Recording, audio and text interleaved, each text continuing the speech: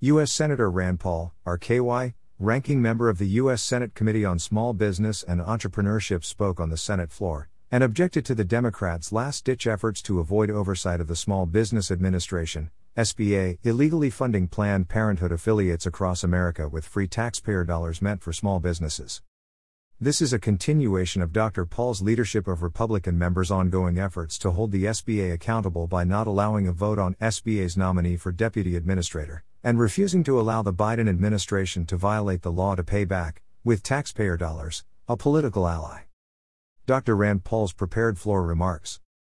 Mr. President, reserving the right to object, this motion is just another attempt by my Democratic colleagues to avoid holding SBA accountable for illegally funding Planned Parenthood affiliates through the Paycheck Protection Program. The PPP program was intended to support small businesses across that country that were forced to lock down during the COVID-19 pandemic.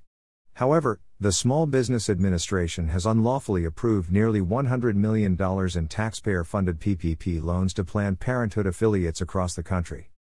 On June 30 alone, SBA approved 4 PPP loans to Planned Parenthoods despite a clear determination by the last administration that these entities were ineligible for the program.